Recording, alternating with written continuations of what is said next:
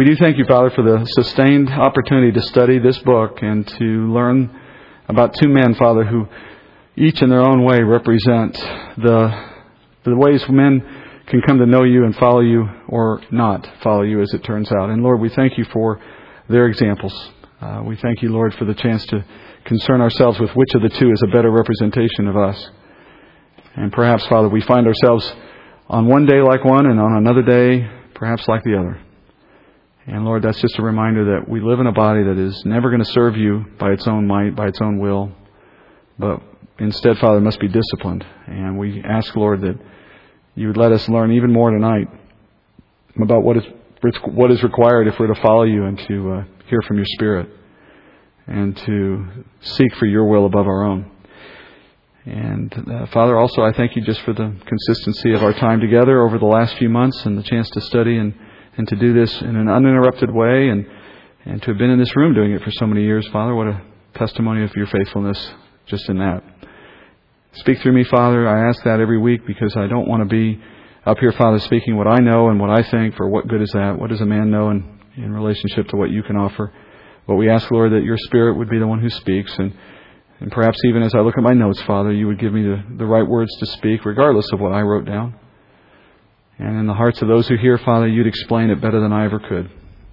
And I pray, Father, you do this tonight in mindfulness of your Son's glory among us, that he would be at the center of all that we think and say. I pray this in Jesus' name. Amen. So in chapter 28, we drop back into the moment when Saul's paranoia and his pride and his arrogance has driven him to seek the counsel of that medium, the woman that Saul met with after having told all his servants to kill all such women in the kingdom. This person, this medium, as they're called, was a woman who practiced bringing people an opportunity to speak with dead spirits, the departed spirits of people they once knew. But in reality, as we studied last week, these practitioners never actually make contact with dead people. Instead, they're simply encountering evil spirits who impersonate dead people.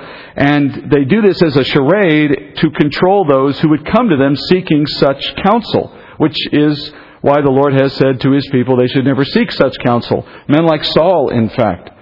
And it was Saul's desire to seek the counsel of God through the dead prophet Samuel that motivated him to come to this moment. And what God did in response to his seeking was to give him the very thing he sought. God, in His power, raised up a vision of Samuel's spirit so that Samuel could speak to Saul. And his response to Saul was appropriately harsh. Samuel told Saul he was sinning because of his desire to seek the counsel of the Lord in this way. And in fact, the Lord had no interest in speaking to him, so he should stop trying to hear from him. And then at the very end of what we saw last week, Samuel declares to Saul that he is destined for the grave by the next day. And that the kingdom had been ripped out of his hands. It was now to be David's. And therefore, not only would Saul die tomorrow, but so would his son Jonathan, so that his dynasty would come to an end. That his house, that is, would not inherit the throne. Samuel's words to Saul had to have been stunning and devastating for Saul, to concern himself with such matters, to have heard such things from the Lord. And the next section reveals just how concerned he has become. Let's go to verse 20 of chapter 28. Then Saul immediately fell full length upon the ground and was very afraid because of the words of Samuel. Also there was no strength in him, for he had eaten no food all day and all night. The woman came to Saul and saw that he was terrified and said to him, Behold, your maidservant has obeyed you, and I have taken my life in my hand and have listened to your words which you spoke to me. So now also, please, listen to the voice of your maidservant, and let me set a piece of bread before you, that you may eat and have strength when you go on your way. But he refused and said, I will not eat. However, his servants, together with the woman, urged him, and he listened to them. So he arose from the ground and sat on the bed. The woman had a fattened calf in the house, and she quickly slaughtered it, and she took flour and kneaded it and baked unleavened bread from it. She brought it before Saul and his servants, and they ate. Then they arose and went away that night. So we remember the scene, right? He's been in her home. He came there at the night, remember? And at the hearing of this judgment from Samuel, Saul, it says, falls essentially stiff to the ground. You can imagine him almost like a corpse laying on the ground in fear and in distress. Now, whatever you may view of this man, of what he's done, of all that he's said in the past, of what he may have done to deserve this outcome, nonetheless, it's still hard not to feel at least some pity for him here. He has heard that is going to die tomorrow. And more than that, he's heard his own son is going to die with him. And he's been given the reason for that. The reason for that outcome is his own sin. Now we remember that by faith, Saul is saved from the judgment in eternity that sin requires. But sometimes the Lord permits the consequences of a person's sin to rest upon them to a degree, even while they're still alive. And He does this to chasten them, to correct them, in the hope that they'll seek for better things from Him. But in the worst of cases, which is the one we're looking at here with Saul, the Lord may bring a person to the end of their earthly life as a consequence for extreme sin. That's the situation Saul's in at this point. And it must be a hard thing to know that the Lord is determined to bring that kind of a judgment upon you, to know the very day, in fact, to know it's coming, the next day, that you're going to die. And then even worse, of course, to know that your son gets to die with you on that same day. That had to have been devastating news. And the worst part of it, ironically, was knowing it in advance. And of course, he brought that upon himself, because he sought it. He sought this news. He went after it in an inappropriate way, through demons, in other words, or it would have been through demons had God not intervened. But the point is, he sought it in the wrong way. Had he not gone against the commandments of the Lord in the seeking of advice from this medium, he never would have known. I'm not proposing the outcome would have been any different. I'm simply saying he wouldn't have had to suffer the knowledge of it in advance, which only added insult to the injury, really. In fact, his suffering is so acute, it leaves him on the floor, it says here, for some time, or so it would seem, because it says he ate no food that day or all that night. And so what it seems is going on here is the night is coming to an end. He's been there most of the night with this woman. And this woman wants him to leave her home. And he won't get up. He won't go. And in another of these role reversals that I mentioned, they're so common in this book, now the medium is a source of comfort for Saul. And so you have the king of Israel who should have had this woman executed for doing what she did. Instead, she's now ministering to him, indicating how far how far Saul has fallen from God at this point. I mean, he can be refreshed by a woman more familiar with demons than with God. It's a sign of where he's fallen. And now the woman speaks to him, and the words that she says are very similar to the ones that Samuel used just a moment earlier in the vision. But they're reversed again. Samuel had just said that because Saul didn't obey the Lord would do something to Saul, that is, take his life. Now this woman says, because I have obeyed you in performing the service that she did, I want you to do something for me. And the language in the Hebrew is almost identical. And it's intentionally so that as the reader in Hebrew saw it, they pick up on the contrast. And you see this throughout the book. We haven't taken a lot of time along the way to observe these, only in a couple cases.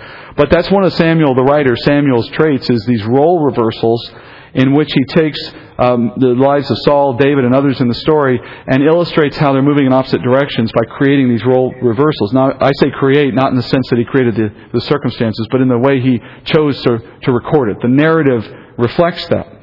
The meaning of that pattern, the reason you have role reversals, especially in Saul's case, is to remind us that he's operating 180 degrees away from the commandments of God. He's living in what I would call opposite world. That's a phrase that you may have heard others use as well that describes the fallen world perfectly. The fallen world celebrates everything that is the opposite of what God declares to be godly. And one of my favorite examples is the world says that you are temporary and the whole world is permanent. You know, things are made of billions of years and will last for billions of years, and you're here just for a second. And so we care more about the world than we care about you. We save whales, not babies. The Bible says the opposite. The Bible says you're eternal. The world is temporary. It had a beginning, it has an end, and you go on forever after it. It's an indication of how the enemy, the father of lies, takes what is godly, twists it to 180 degrees, and trots it out as an alternate truth.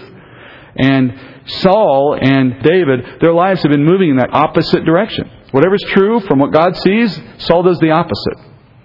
And then in verse 22, the woman reminds Saul of his obligation in keeping with the covenant that he made with her earlier that evening. Remember earlier, she put him into a covenant by asking him to protect her, that he wouldn't allow her to come to any harm for what she was about to do. They went into a covenant. And covenants, remember, are not specific in the same sense that a contract is. Covenants are more general. To enter into a covenant means to enter into a relationship with someone in which you pick up their interests and they pick up yours. You defend their honor, they defend yours. You protect their life, they protect yours. And it's not just in respect to some certain thing of life. It's a covenant for life in all areas of life. That's what covenants achieved generally. So they've entered into a covenant, and so she appeals to him on this basis, insisting that he eat, that he do what she wants him to do for his own sake and for her sake, probably to facilitate his departure from her home. But in a great moment of irony in Saul's life, he refuses the woman's request. And why is that such an ironic moment? Because what he just did is violate his covenant with her, just as he's violated the one he had with the Lord. In other words, this is a reflection of his heart. He makes promises that he never intends to keep. Covenants mean nothing to this man, even to this woman. How many times have we seen him make promises, for example, to David, that he would never harm David and he would forever be grateful to David and he would certainly be king one day. Then he would turn around the next page we're reading and try to kill David again.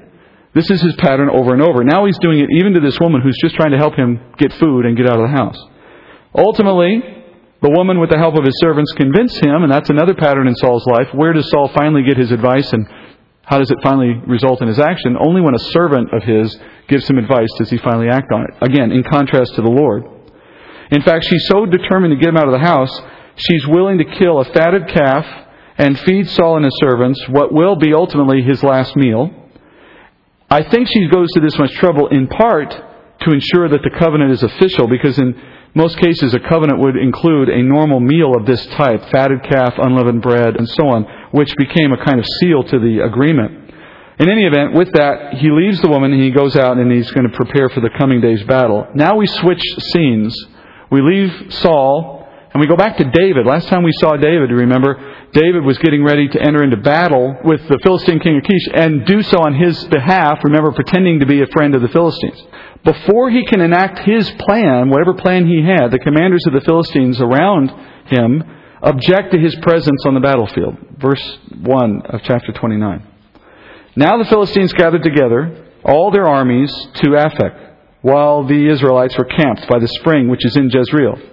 And the lords of the Philistines were proceeding on by hundreds and by thousands. And David and his men were proceeding on in the rear with Achish. Then the commanders of the Philistines said, "What are these Hebrews doing here?" And Achish said to the commanders of the Philistines, "Is this not David, the servant of Saul, the king of Israel, who has been with me these days, or rather these years? And I have found no fault in him from the day he deserted to me to this day." But the commanders of the Philistines were angry with him. And the commanders of the Philistines said to him, "Make this man go back, that he may return to the place where you have assigned him. And do not let him go to the battle with us, or in the battle he may become an adversary to us.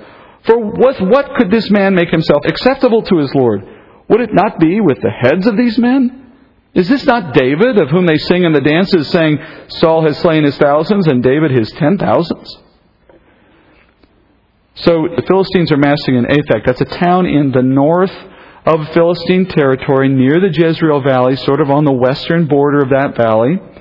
The mention of Aphek actually brings us back full circle to the beginning of this story, because it was back in chapter 4 where we first saw the Israelites going to battle against Philistines in this story, then under the command of Samuel, who was directing Israel at the time as judge. And they were against the Philistines in the same place, in Aphek. Why is it so important that we see this full circle? Well, it seems to emphasize for us that the 40 years of Saul's rule in Israel has done nothing to advance the security of Israel in relationship to the Philistines. Here we are again, same place, same army, different day, and Saul's had 40 years to solve this problem and has done nothing. As we heard a couple of chapters ago, David and his men are marching into the battle with the Philistines back in the rear of Achish's ranks. And we don't know exactly what he was planning. Obviously, that hasn't been disclosed in the text. But we can fairly assume David was going to turn on Achish in the midst of the battle at some point. We can see, I think we'd be fairly certain he had no literal intent to fight Israelites in the course of the battle. This is all a ruse. He's hoping to get into the battle, and then while he's there, he's going to do something to undermine the Philistine victory. Well, that's what the fellow commanders of Achish also assumed. And therefore they object to David's presence, asking, why are there Hebrews here? I mean, that's a very comical moment to me. I think these men are preparing to kill as many Hebrews as they possibly can. And they look up, and all of a sudden there's a whole bunch of Hebrews standing right around them. It's like a football team discovering a player from the other team in the huddle. How did you get here? What are you doing here? So naturally they object. It only makes sense. And they make the very sensible argument, which is, when he gets into battle, what's the best way he could prove himself to Saul? Wouldn't it be to kill a bunch of us? Isn't this the perfect place for him to be if that's his goal? And Achish starts the defense by saying, is this not David? And of course he means that in the sense of, isn't this the same David who's been serving me so faithfully for 16 months? Right? But the commanders use Achish's words against him. If you notice there at the end, they say, is this not David again? They're mocking him. They repeat that well-known song. Apparently it was so well-known it made its way across even into the Philistines, that David was so famous for having killed so many Philistines. And it also highlights how Saul and David are united both in their purpose and in their goals. They both were off killing Philistines together. They're kind of united in that. And so they ask Achish, now exactly what could someone like David have done to ever make him acceptable to you? They're asking him, what is it that's caused you to trust this guy? What could he have ever do to make you trust him this much? And so they mock his naivete. Basically, they see through what David's doing, and they know how dangerous he can be, so they tell Achish, get him out of here. And then Achish has to deliver the bad news to David. Verse 6, then Achish called David and said to him, as the Lord lives, you have been upright, and your going out and your coming in with me in the army are pleasing in my sight. For I have not found evil in you from the day of your coming to me to this day. Nevertheless, you're not pleasing in the sight of the Lord's. Now, therefore, return, and go in peace, that you may not displease the lords of the Philistines. David said to Achish, but what have I done? And what have you found in your servant from the day when I came before you to this day, that I may not go and fight against the enemies of my lord the king? But Achish replied to David, I know that you are pleasing in my sight, like an angel of God. Nevertheless, the commanders of the Philistines have said, he must not go up with us to the battle. Now then, arise early in the morning with the servants of your Lord who have come with you, and as soon as you have arisen early in the morning and have light, depart.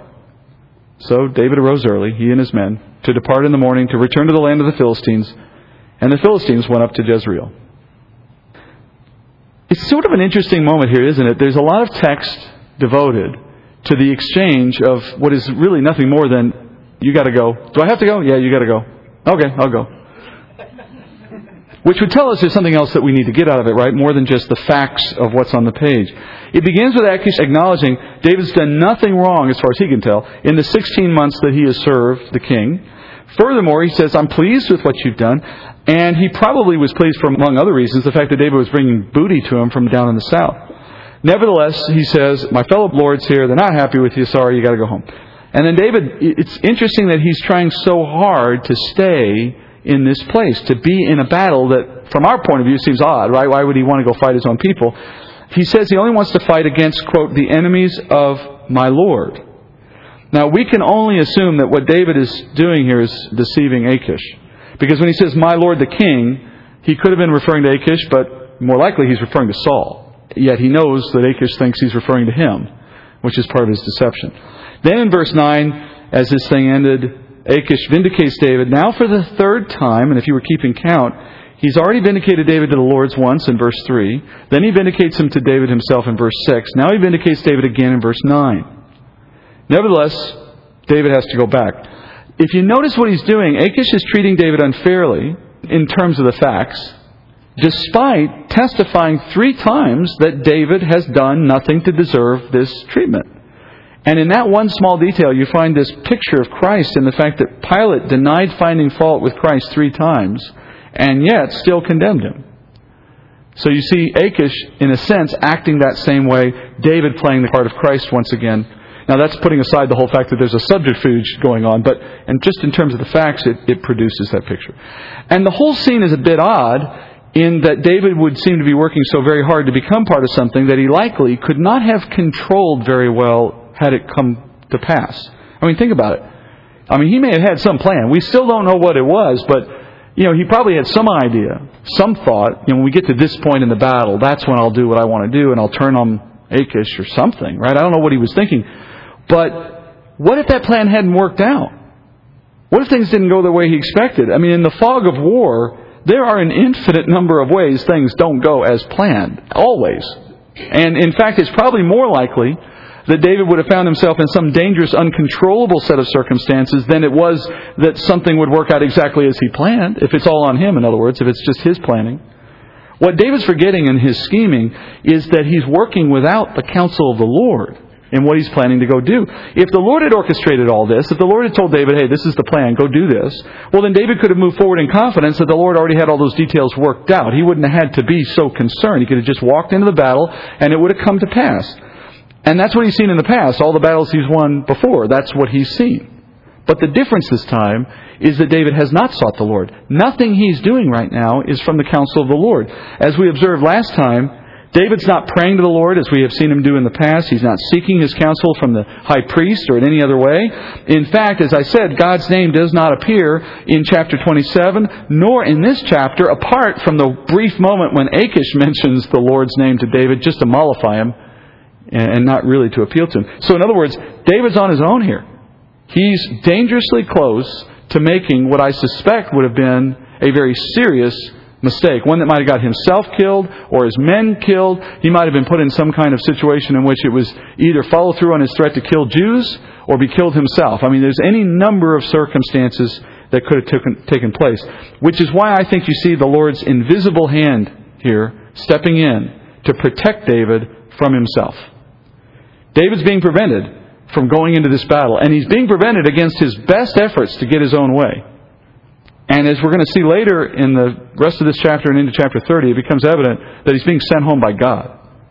Because even as David is resisting the Lord's will, nevertheless, the Lord is still at work protecting David and helping David get to the right place. I love seeing the Lord working this way with David because it gives all of us, I think, some hope that even in our worst moments, the Lord does not stop blessing us. We aren't in a relationship with God that's a quid pro quo relationship. He's nice to us and He blesses us only so long as we're nice to Him and do what He tells us. That's not grace. That's the definition of not grace. Gracelessness. Right? So what we know in Scripture is the Lord acts like a good and perfect Father that He is. Which is to say, He steps in to rescue us when necessary so that we don't run with scissors or play in the street, spiritually speaking. The Lord knows David is trying to use his situation to Saul's benefit. I mean, if you want to put it in simple terms, his motives are pure. The problem is he's going about it all the wrong way. The Lord not only wants us to serve His purposes or His goals, He also wants us to do it according to His plan, according to His methods. There may be a lot of different ways to achieve something that is in keeping with God's purposes, but that doesn't mean all of them are equally valid or godly, right? To say it another way, the end does not justify the means in serving God. You can't say because I wanted to do the right thing, the way I chose just happened to be my own, it's still valid. That doesn't work. The Lord wants us to seek His goals by following His plans. And you can know His goals or His purposes just by reading Scripture. In other words, you can understand what righteousness requires just by reading what the Bible has to say. But you can only know the specific plan that He has for you in reaching those goals through prayer and through taking note of the responses you see in the circumstances God puts you in life. As we like to say, He closes some doors while He's opening others. Those kinds of personal, individual responses of God in our life are ways in which He directs our plan, but they don't take the place of Scripture. Scripture gives us the goals and the higher purposes of serving God, which do not vary from individual to individual. But how I achieve them will certainly differ depending on what God's plan is for my life. I need to see that plan and live within it if I'm to achieve both His purpose and do so in the will He has for me. And He'll convict you and I from time to time when we get off track, or He'll encourage us when we're getting on track. We've probably all seen both sides of that at times. David, as our example for the night, is being pushed, or as we would say, a door is being closed for him in one side, and another is going to be opened on the other side. And it's being done because he's got the wrong plan, even though he might have the right goal, which is to undermine the Philistines and to honor Saul. Next, you're going to discover why the Lord wanted David to return to Ziklag rather than to enter into the battle. That's chapter 30 now, verse 1. Then it happened when David and his men came to Ziklag on the third day that the Amalekites had made a raid on the Negev and on Ziklag and had overthrown Ziklag and burned it with fire. And they took captive the women and all who were within it, both small and great, without killing anyone, and carried them off and went their way. When David and his men came to the city, behold, it was burned with fire, and their wives, their sons, and their daughters had been taken captive. Then David and the people who were with him lifted their voices and wept until there was no strength in them to weep. Now David's two wives had been taken captive, Ahinoam, the Jezreelitess, and Abigail, the widow of Nabal the Carmelite. Moreover, David was greatly distressed because the people spoke of stoning him. For all the people were embittered, each one because of his sons and his daughters. But David strengthened himself in the Lord his God. The circumstances of chapter 30 serve a couple of purposes in the larger story of David's ascent and Saul's fall. First, in this chapter you're going to see the consequences of what David's sin brought upon himself when he entered into the Philistine territory 16 months ago. This whole episode of him wandering in and serving Achish and all the rest. Again, right goal maybe, proper motive somewhere in the heart of David, but wrong plan. And there are consequences for mistakes sometimes. Here you'll start to see some of them. And so David's moving to Ziklag without the Lord's approval. His avoiding the fight with Saul. He was supposed to stay and contend with Saul. That was part of his spiritual development. His resorting to deception at various points along the way. All of this stuff now demands a reckoning. And God is bringing that to him. But the Lord is good to those who love Him. And so the Lord will ultimately turn these circumstances to good for David and for Israel. So this is not merely about punishment. This is about another lesson. And this is probably the most important comparison between David and Christ that you'll find throughout the books of 1 and 2 Samuel. It's one that comes up repeatedly. You'll see it here today clearly. And that is the comparison of how tragedy turns to victory. For David and, of course, ultimately for Christ, sorrow leads to joy. In other words, Christ's death leads to our salvation. Here you see David's missteps, his sin, in other words, his deception, and then now this terrible thing that's happened to him and his men will ultimately be a means of salvation and victory for David. So as the circumstances unfold, we'll start at the top. David's absence with the Philistines has given the opportunity for the Amalekites, who David was killing not too long ago, to come back in and avenge David's attacks by attacking Ziklag. They come to the city, they burn it, but they don't kill anyone. They just take everyone with them. Obviously, David and his men are greatly distressed by this. They weep until they're exhausted. I think any of us who could imagine our families in this situation would completely understand the feeling. And more striking still is the prospect that David's men are considering stoning him for his poor leadership. Obviously, if he hadn't made the decision to enter the Philistine territory, or attack the Amalekites for that matter, none of this would have happened. And that's what must be on the minds of his men. You brought this on us and on our families. Ironically, David made the move into the Philistine territories. Why? For safety. Yeah, seeking safety for these same people, right? In the process, he put his men at greater risk. Friends, the safest place any of us can be is in the will of God. And when he left the will of God to go into this territory, he took on greater risk, though from a fleshly point of view, a worldly point of view, it looks safer. That may not be the place that's most peaceful, necessarily. In being in God's will won't always be the most peaceful place, but it assures you the greatest protection. And David's learning that lesson now. And then at the end of verse 6, we find a phrase that we have been waiting to see for 3 chapters now. David strengthened himself in the Lord. Now, this doesn't just mean that David is finding physical revival or even spiritual resolve. It's actually a very subtle statement, but it has a very specific meaning. It indicates the moment that David returns to a practice of seeking the Lord's will rather than following his own footsteps. This, you might say, is the repentance moment for David. It's the mention of God that's been missing now for so long in these chapters. At this moment, you have the clearest distinction between David and Saul, the clearest contrast in the entire book. When Saul was faced with great distress and at the end of his life contemplating a defeat in the face of the Philistines, he sought demonic counsel because he had a silent God. David enters the same kind of crisis, different facts, but a similar kind of moment. He responds by seeking the Lord. So if there was a single lesson of 1 Samuel, that is it. Seek the Lord. And David knew that. Saul didn't do that. That's also a powerful illustration of how every child of God experiences their walk with the Lord. And now by that I mean there are times we're moving into His will, and there are times we are moving out of His will. And it's typical for all Christians that I know anyway, to walk closely with Him for a time. You find strength, you find joy in that, and you find some measure of spiritual fruit. We all have probably seen that from at least some point in our life, if not right now. But for whatever reason, we may begin to feel either confidence in ourselves or something else takes us off track. We begin thinking maybe we know what we're doing. And then we step outside His will in some area of our life. We start living the plan of our own life. Just as David has experienced in his life, he went victory after victory over Saul as he walked in the wilderness with the Lord. But then, at some moment, for reasons of his own, he ran to the Philistines for personal protection. That's when he went off the Lord's will.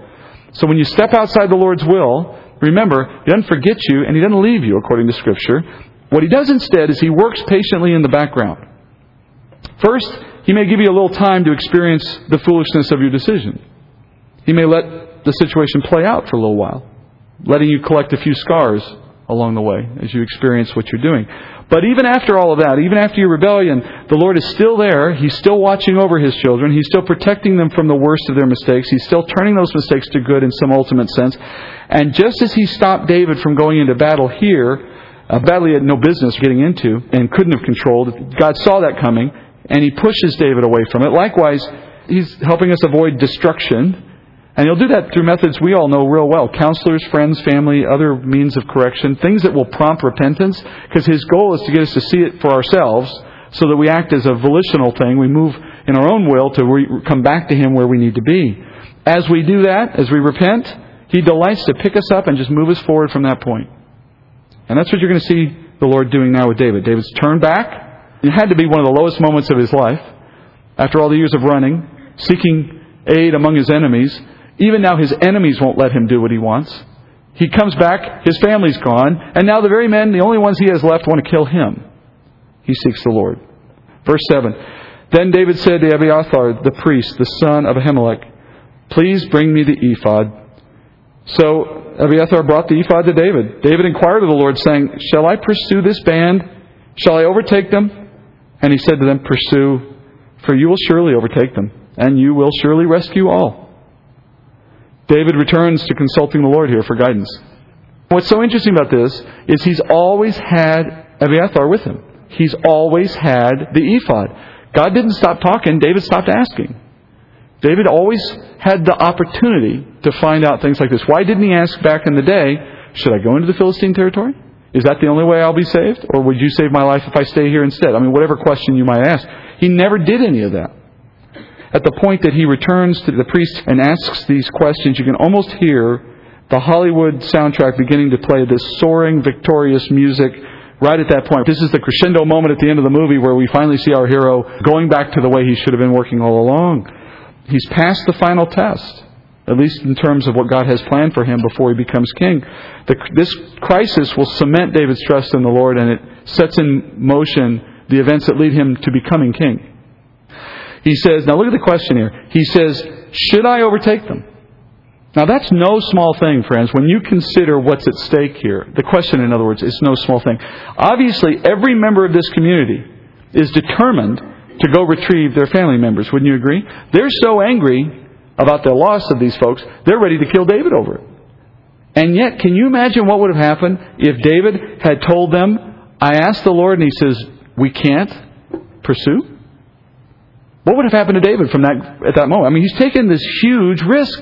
David asks the Lord, can I go do the very thing we're all ready to go do and would have done otherwise? It's a striking moment. This is a dramatic example of submission to the Lord's will. This is dramatic as much so in its direction as David's departure was in previous moments.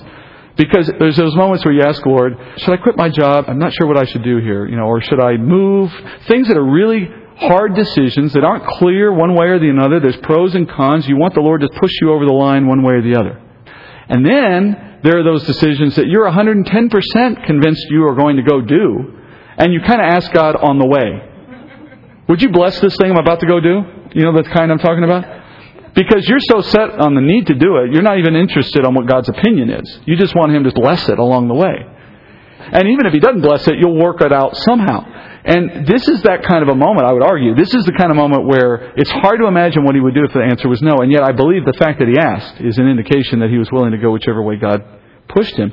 And that's one of the high points of all Scripture. I think this is one of the highest points in all the Old Testament of a man submitting to the will of the Lord. It doesn't come off the page in a dramatic way like Abraham and Isaac in the same sense, perhaps. But when you look at what was at stake and you consider the nature of the question, I think it illustrates this extreme submission and willingness to let God decide the outcome.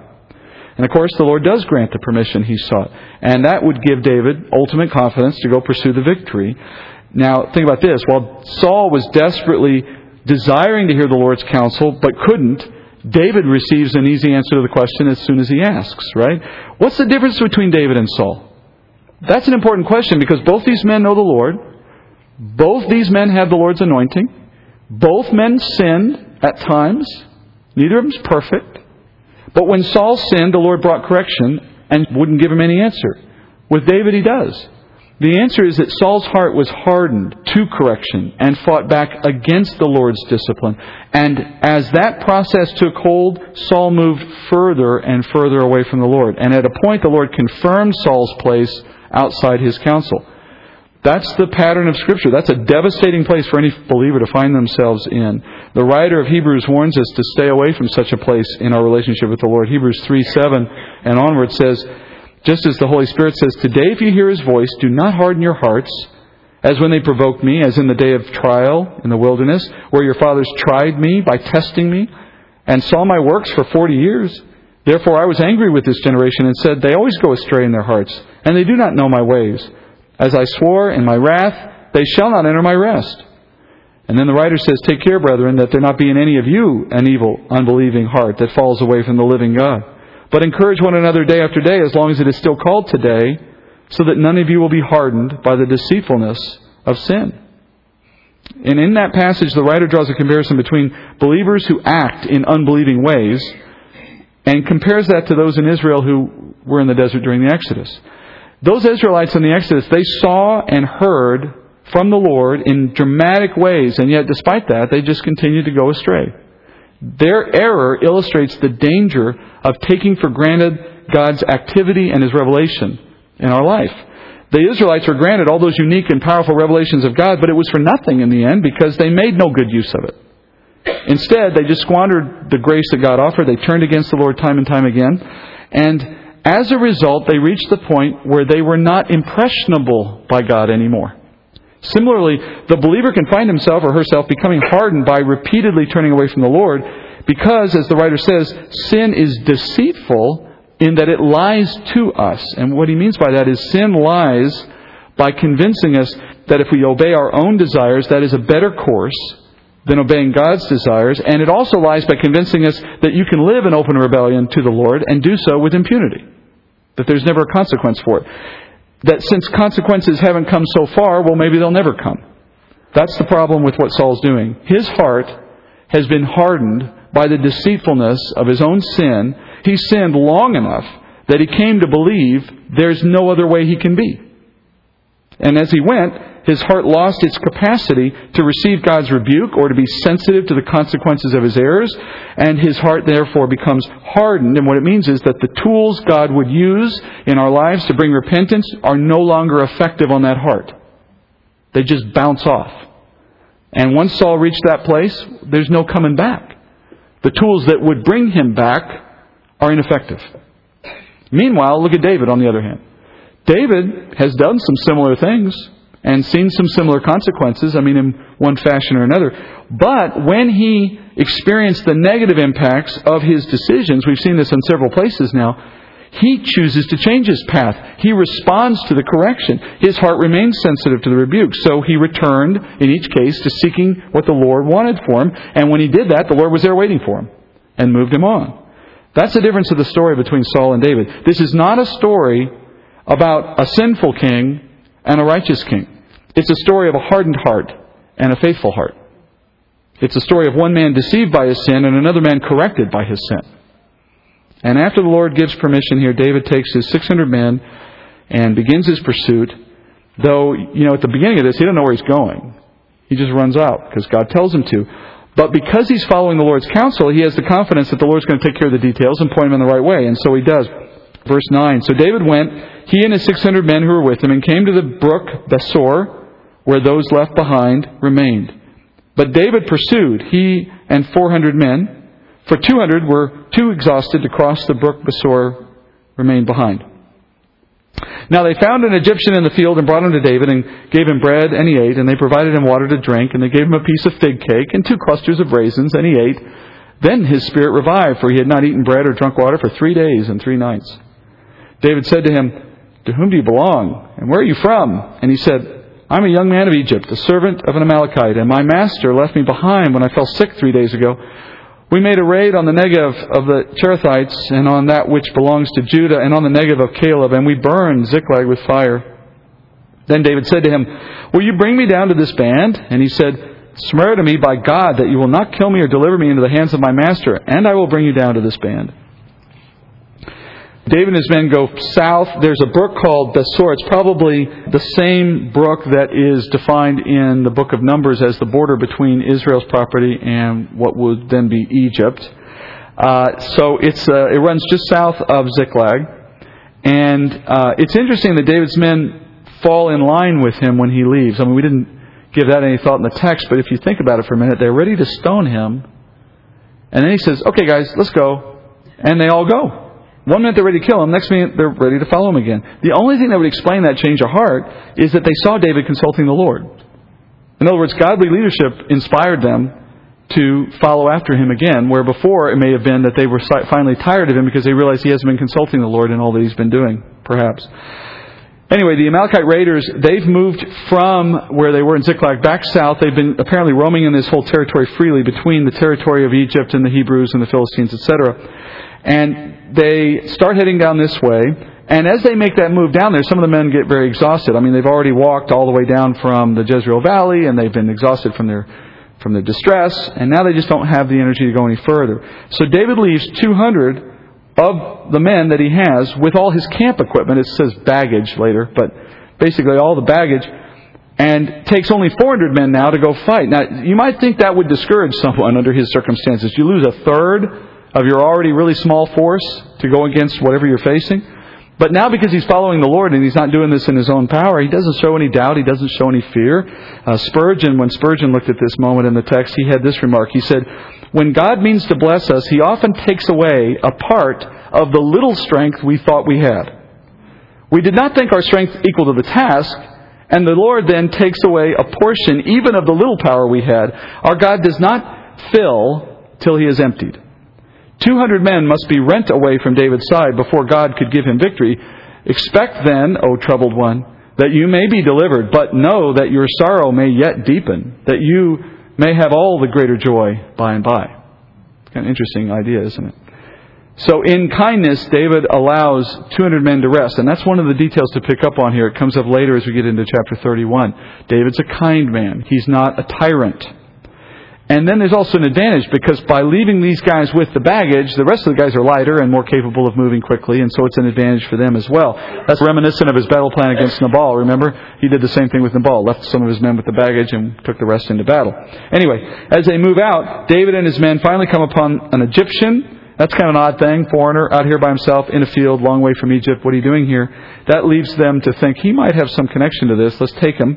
They make him captive, thinking he might know something, or maybe he's just seen the band pass by and he knows where they go. But it turns out the guy's so weak, so famished, he's no use to them, at least till they give him some time to have strength. Remember, they left all their baggage. So they're not carrying a lot of provisions here. Anything they give this guy is coming out of somebody else's mouth, pretty much. And yet, they go ahead and they take care of him. And not just with the basics, the minimums. I mean, he's getting fig cakes and stuff. He's getting some good food, nice stuff. And he has the strength, it says, to be interrogated. He confesses, I was part of the raid, burned the city. As an Egyptian, he's probably a slave of one of the Amalekites, maybe captured in a previous battle with the Egyptians, who knows. And therefore, he's not speaking as one who had a personal grudge against David or against Ziklag. He was just a hired hand, just doing his job. So he's not really a target. And he gives David the whole story, really. And then at that point, David realizes this man could lead him to the camp. And so he says, take me there. And of course, the Egyptian's worried, because he'll make an enemy of his master if he does that. He's already an enemy of David, by definition. So he needs someone to protect him, so he's got to win over one side or the other. So if he's going to go irritate his master, he better have David on his side first. And so he says, I'll go, but you got to promise to protect me, and David agrees.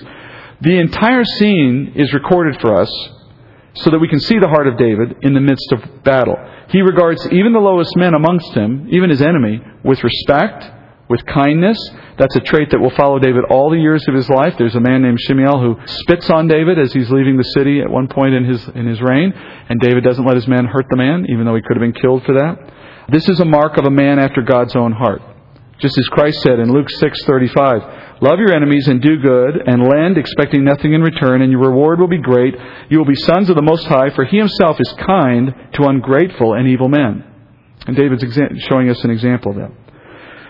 Then, lastly, David goes into the camp. I just thought we'd like to finish with seeing the battle here. So, verse 16, When he brought him down, behold, they were spread over all the land, eating and drinking and dancing, because of all the great spoil that they had taken from the land of the Philistines and from the land of Judah. David slaughtered them from the twilight until the evening of the next day, and not a man of them escaped, except 400 young men who rode on camels and fled. So David recovered all that the Amalekites had taken and rescued his 2 wives, but nothing of theirs was missing, whether small or great, sons or daughters, spoil or anything that had been taken for themselves. David brought it all back. So David had captured all the sheep and the cattle which the people drove ahead of other livestock, and they said, "This is David's spoil." So just as the Lord promised, right? He says, you will capture them, you will get it all. And sure enough, they do. They fight all night long into the next day, destroy the enemy, freeing all the captives. And then you hear this little interesting detail. 400 of the Amalekites escape on what was the sports car of the day, camels. You've got on a camel, you weren't going to get caught. But the significance of that number is that it's telling us that David's force was so vastly outnumbered, such that just the ones who escaped were equal to what he brought into the battle to begin with. And so the point, of course, is that the Lord delivered a victory to David on that day. It wasn't because of David's military might. His victory is so complete, we're told, nothing's missing, not even his possessions. And in fact, the Amalekites had possessions taken from other peoples besides what they took from Ziklag, and those are the possessions David now takes as spoil for himself and brings that back. And it says here, it's called David's spoil. That becomes an issue here at the end of the chapter, which we will not do today. What we'll see next time is the distribution of this spoil takes up the next 5 verses and all the way through the rest of the chapter, which you would think is sort of an overstatement of that. We're going to study it next week. What it does is illustrate David's fairness and his concern for the welfare of everyone. And because of that fairness, it becomes the means that God uses to turn the hearts of Israel to David as their new king, even as Saul loses his life on the battlefield that day. Because when you have the king and the prince die at the same time, you leave a power vacuum in a nation. And David is God's choice to fill that vacuum, but we need the people to see the same thing. And so David's wisdom in how he distributes the spoil becomes the basis by which he wins over the population of Israel to then welcome him in as their new king in chapter 31. Heavenly Father, thank you, Lord, once again, thank you always for the example of David and Saul. And in our lives, Father, we ask that the lessons we've learned would make their application in our hearts. Father, you'd show us as we walk with you, when we turn astray, let our hearts stay sensitive to your counsel, Father. Let us see when we are not acting in your will so that we'd feel a kindness that leads us to repentance. Don't let our hearts get so far from you we don't know our way back. For, Father, we know our eternity is safe in the grace that you offer through Christ, but we want so much more than that, Father. We want to please you. And, Lord, let that be something you enable in us by how you guide and correct us as needed, and how you encourage us and pull us forward, correcting and protecting us from our worst. And Lord, help us to be that counselor for someone else, perhaps. That sounding board, that voice of reason, the one who might bring that one word of encouragement that helps someone else turn back. Let us all be useful to one another in that way, Father, for we have the joy of serving you, and we also want to see your pleasure in the day we meet you. And we pray this in Jesus' name. Amen.